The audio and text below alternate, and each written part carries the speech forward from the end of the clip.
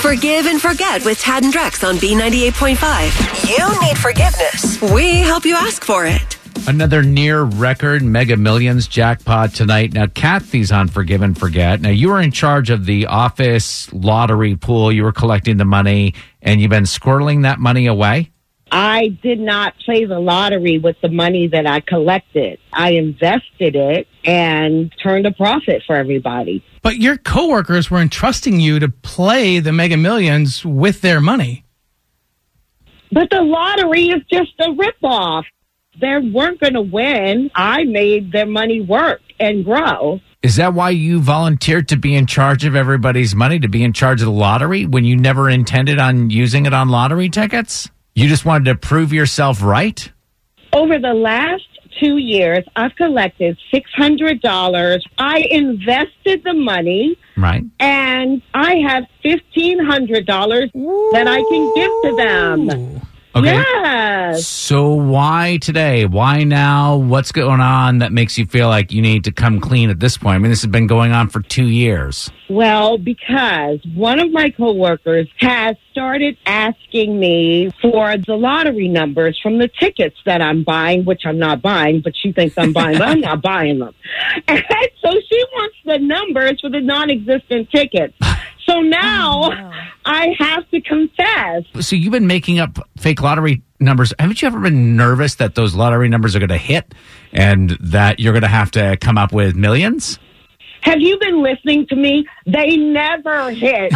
They had more chance of being struck by lightning while winning the Super Bowl than winning the lottery. All right. So hold on, because we're going to call your coworker, Bree, the one that's kind of been snooping into this business, and you're going to let her know the good news that you're asking for forgiveness. I'm sorry. I turned your $600 into $1,500. You're welcome. Forgive and Forget on B98.5. Is it too late now to say sorry? You need forgiveness. Tad and Drex help you ask for it. You know how the office lottery pool works. Everybody puts in a few bucks, and when the jackpot hits, they split the money. Well, we just talked to Kathy, who's against all this. She knows nobody actually ever wins, so she volunteered to collect the money, and for the past 2 years has been putting it in an investment account. Her plan was working perfectly until a woman she works with named Bree asked to see the tickets. We're about to call Bree and help Kathy explain what she did and see if Bree will forgive and forget. Kathy, sit tight. Hello. Hey, Bree. Good morning. This is Tad, Drex, and Kara calling from B98.5. How are you? Hey, good morning. I'm great. Thank you. So listen, we do a feature on our show. It's called Forgive and Forget. And one of your coworkers, Kathy, called us this morning because she has some exciting news that she wants to ask your forgiveness for. And I know that sounds confusing. Kathy? Yes. Why don't you go ahead and tell Bree what it is that you need forgiveness for? I have not been playing the lottery with you guys' money. Instead, from the $600 total that you guys have given for the tickets, I've invested it, and it has turned into $1,500. So we won, but without playing the lottery. You mean to tell me we could be millionaires and you have been stealing our money to go and invest it? We would never have won. How would you know if you didn't play? That's the thing. You can't win if you don't play. And we've been giving you money to play and you haven't played? Well, Bree, let me ask you a question. She's been giving you these fake numbers. She's making up numbers every week. Have those numbers ever hit? Obviously not. No. Exactly. I mean, I'm kind of like, I know that it was a big violation. Yes, you could have won $500 million, whatever it is. But you didn't, and you didn't lose the $600. Okay. So, Bree, do you forgive Kathy for doing that? It's a big question. You know what, Kathy? I will forgive you only if you use the money to buy tickets for tonight's event.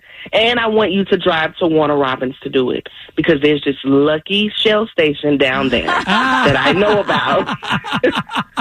I think I've heard of that one in Warner Robins. Wait a minute. Yes. So, Bree, you're saying, Kathy, fine, you did this, but now you have to go buy $1,500 worth of Mega Millions tickets in Warner Robins for tonight's drawing. I will give you your $600 and you can buy your Powerball. I thought you just said that it was $1,500 and not $600. $600 was the initial investment. And since you're so ungrateful, I'll give you the $600 back, and then I'll take the earnings, and I'll have a nice staycation with my husband, Frank. Kathy, Well, do what's right and give him the 15. but I'm getting the brokerage fees because I've handled that money all the time. I don't know what it all means, but good luck with the lottery tonight, Bree. Thanks. On the next Forgive and Forget on B98.5. On tomorrow's episode of Forgive and Forget, Annette needs to ask forgiveness for not getting her niece a wedding present. Tomorrow morning at 7.